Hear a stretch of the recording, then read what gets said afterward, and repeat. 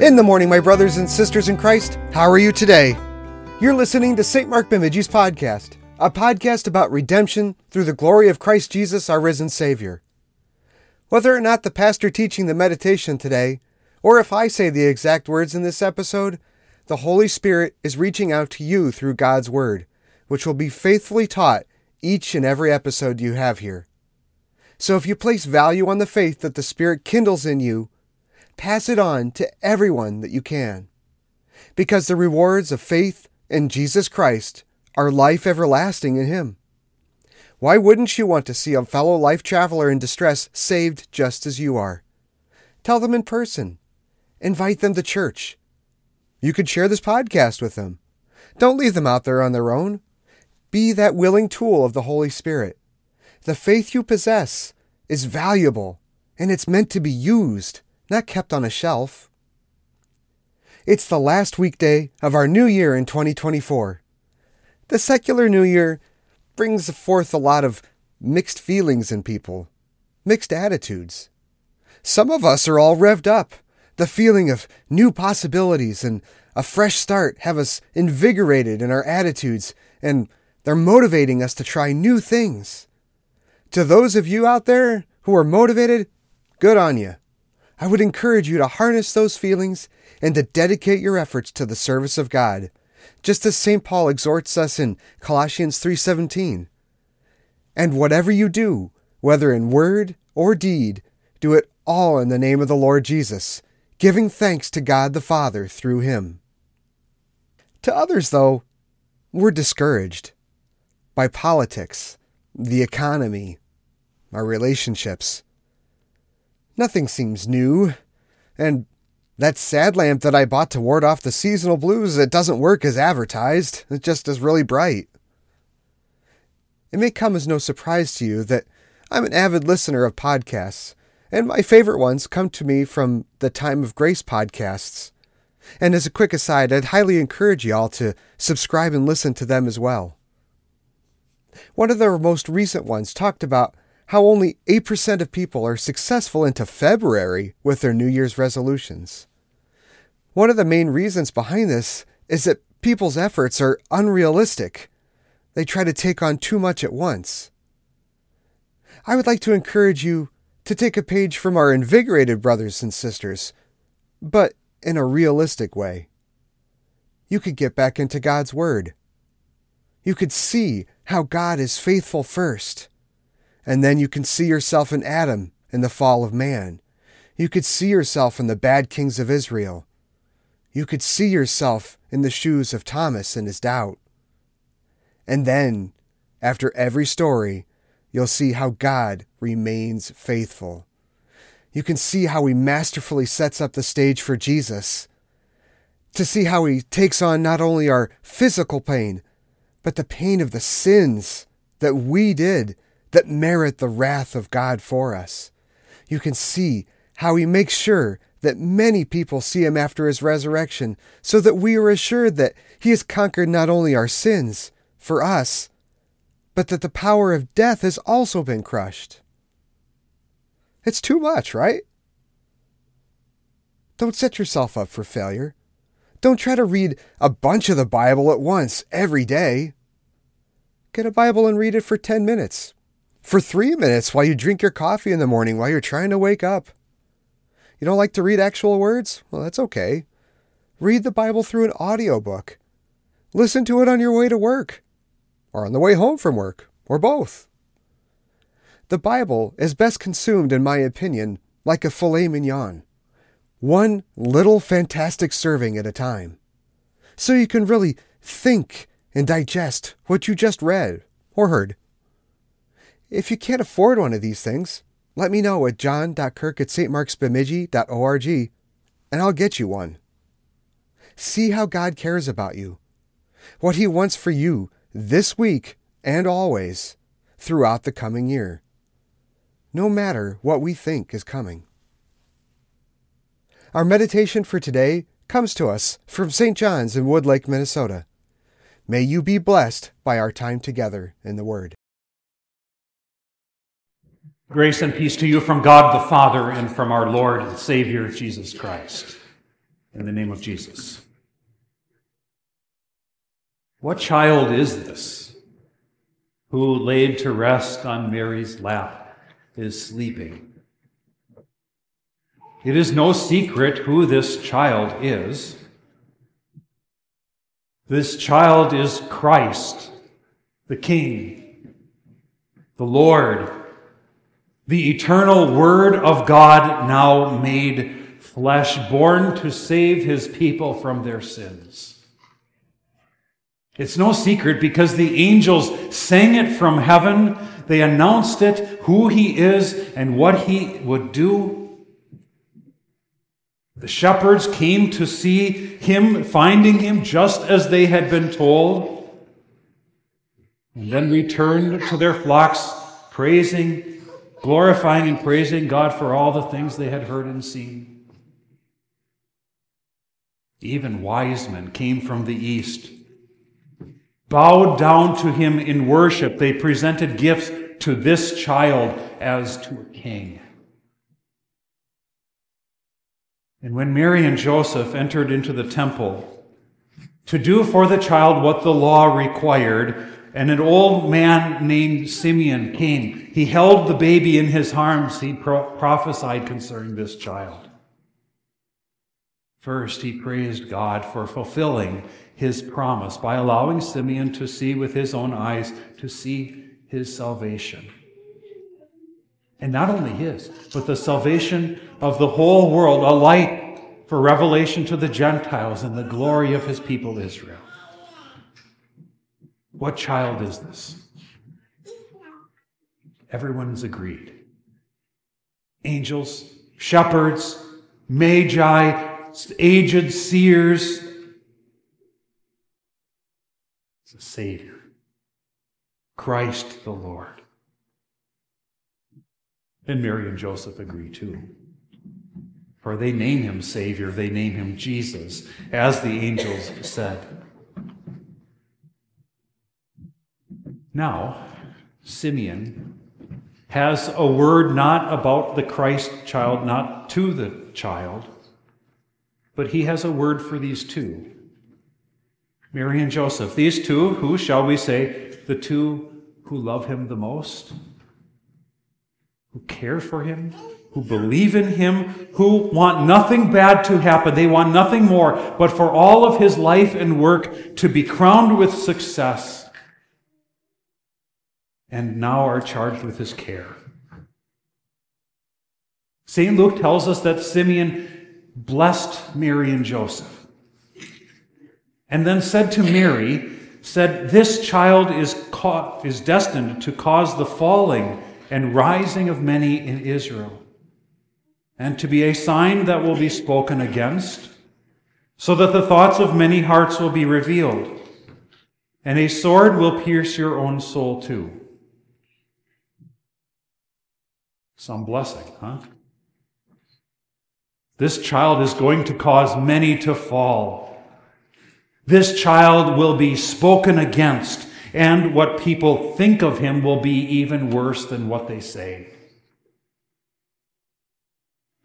How would you react if someone said such a thing about your child, much less this child?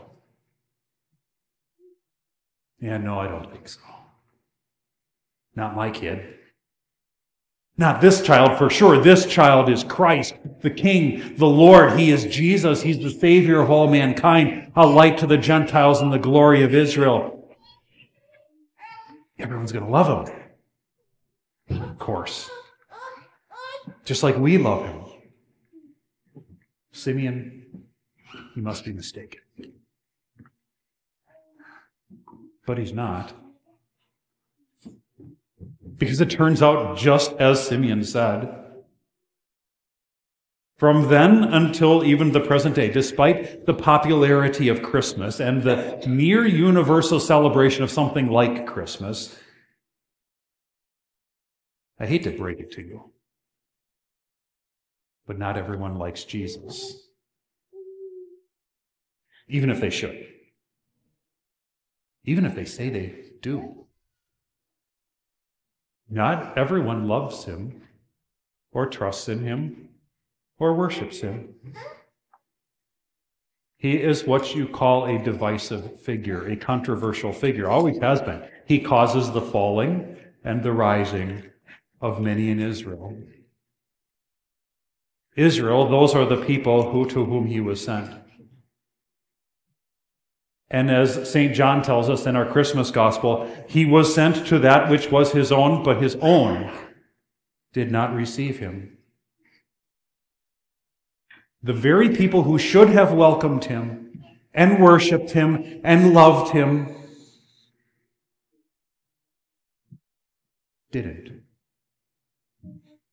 By their reaction to, by their response to, their rejection of him, they reveal what is in their hearts, the wickedness of their thoughts of their hearts. They rejected him, spoke against him, accused him, plotted against him, crucified him. But even then, their opposition was still not satisfied. After he rose victoriously from the dead, they lied about his resurrection. And then they ran around killing, executing his disciples and his apostles who proclaimed that resurrection. And repeatedly, in the centuries since, Christians, Jesus Christians who have been persecuted, martyred, mocked, and ridiculed. And even if you might say, well, that's an extreme. Those are extreme, exceptional, brutal responses to Christ and his Christians. Let me ask you, what's the norm? What's the most common response? Isn't it just plain old rejection? Dismissal and denial of Christ? And even among Israel? Even among those to whom he is sent? Those who should be his own? The norm seems to be apostasy or hypocrisy. More people fall away from the faith than come to it. And it would seem that the more this Christian church centers its whole life around Christ and his word, the less popular it becomes. And then even among those who do love him, among us, who do believe in him, we too do not treat him as we ought. Luther has a comment on this verse. He says, he, Jesus, ought to be my true friend and comforter. But the old donkey in me won't have it. In my heart, it is just as bad as it is in the world. He is a sign to be spoken against.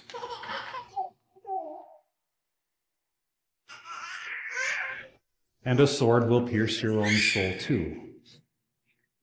Simeon said that to Mary, but I can think you can imagine how she was cut to the heart at the foot of the cross, but for those who love him, it cuts too, doesn't it? When Jesus is rejected.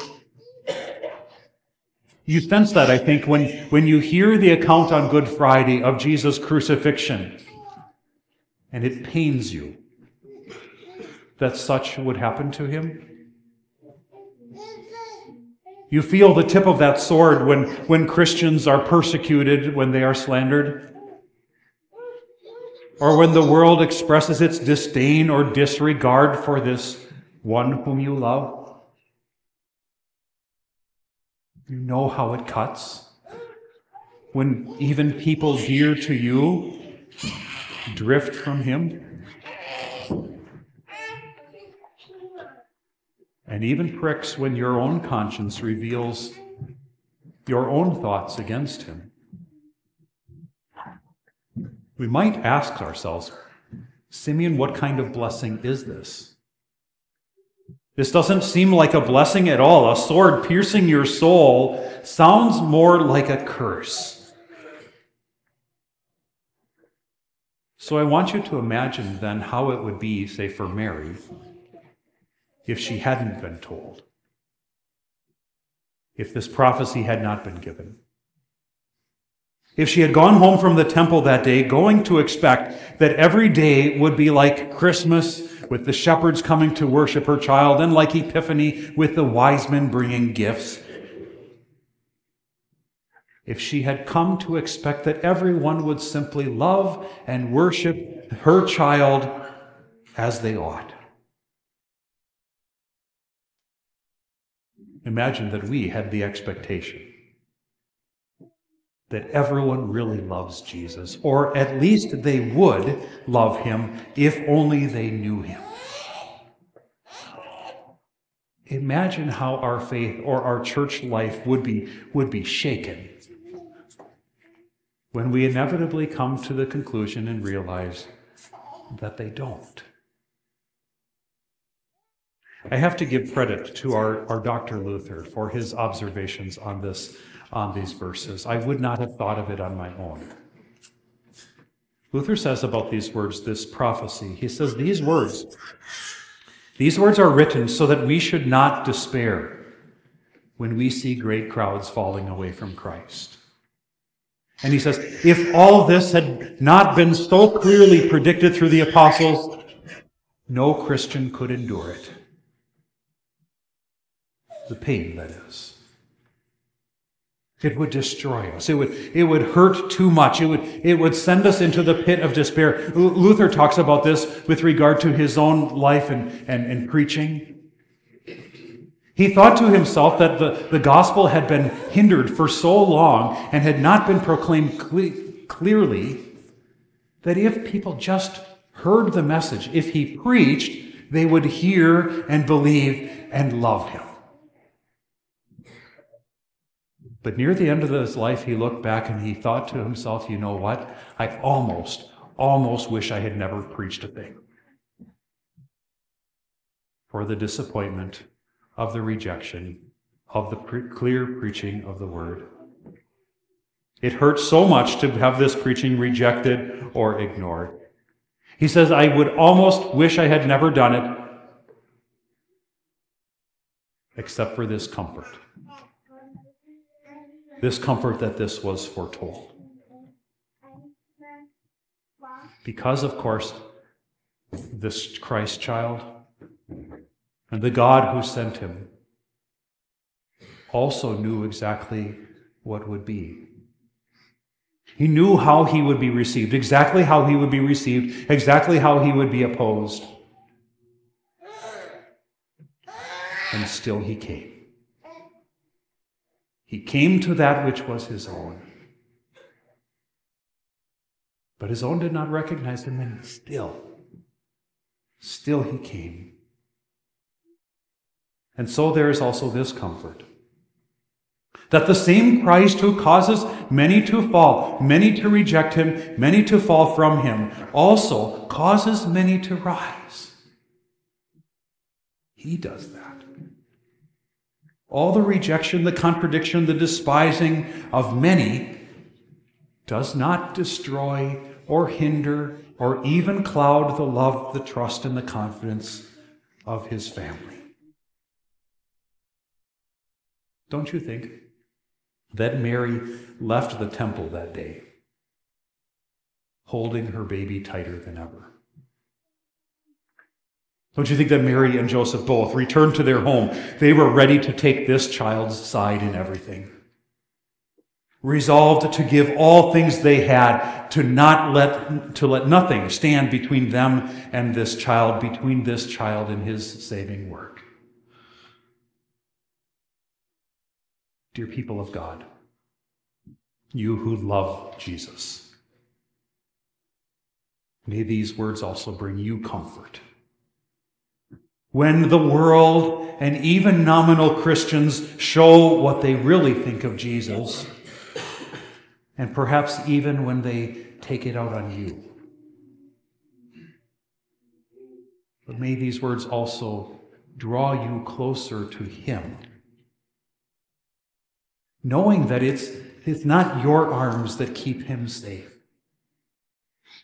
He's a big boy. He can handle opposition, even if it's hell, even if it's death. No, it's in his arms that you are safe. This child, our Christ, might be maybe spoken against, maybe hated and rejected, causing many to fall.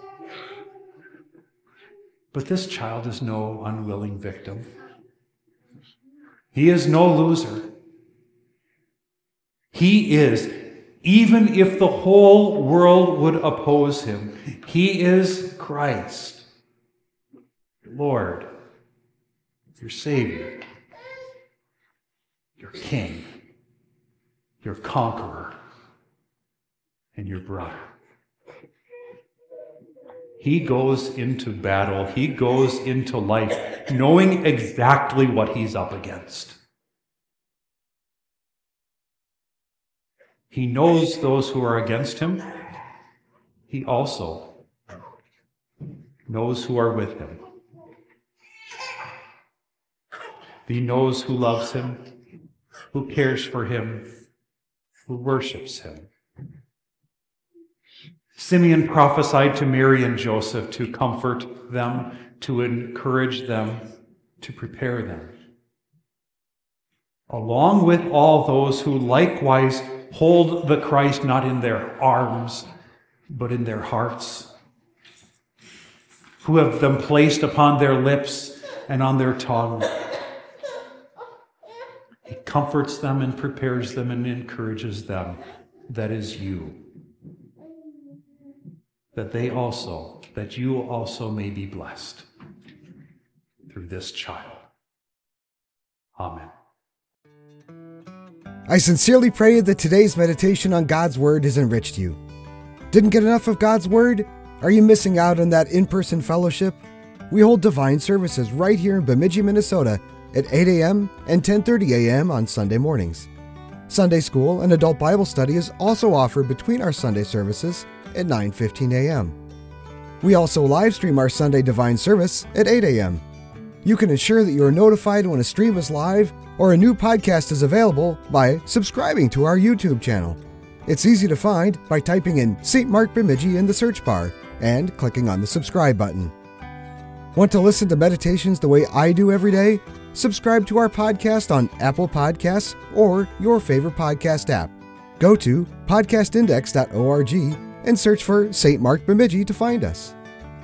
This is our 5th year producing this podcast, and there is a large archive of devotional material online available if you want to learn more about God and His Word. Visit www.stmarksbemidji.org or look in the show notes in this podcast for a link to this and many other meditations on God. If you have any questions or you would like more information about our church and its ministry, please visit our website, which is once again www.stmarksbemidji.org. May God bless the rest of your day.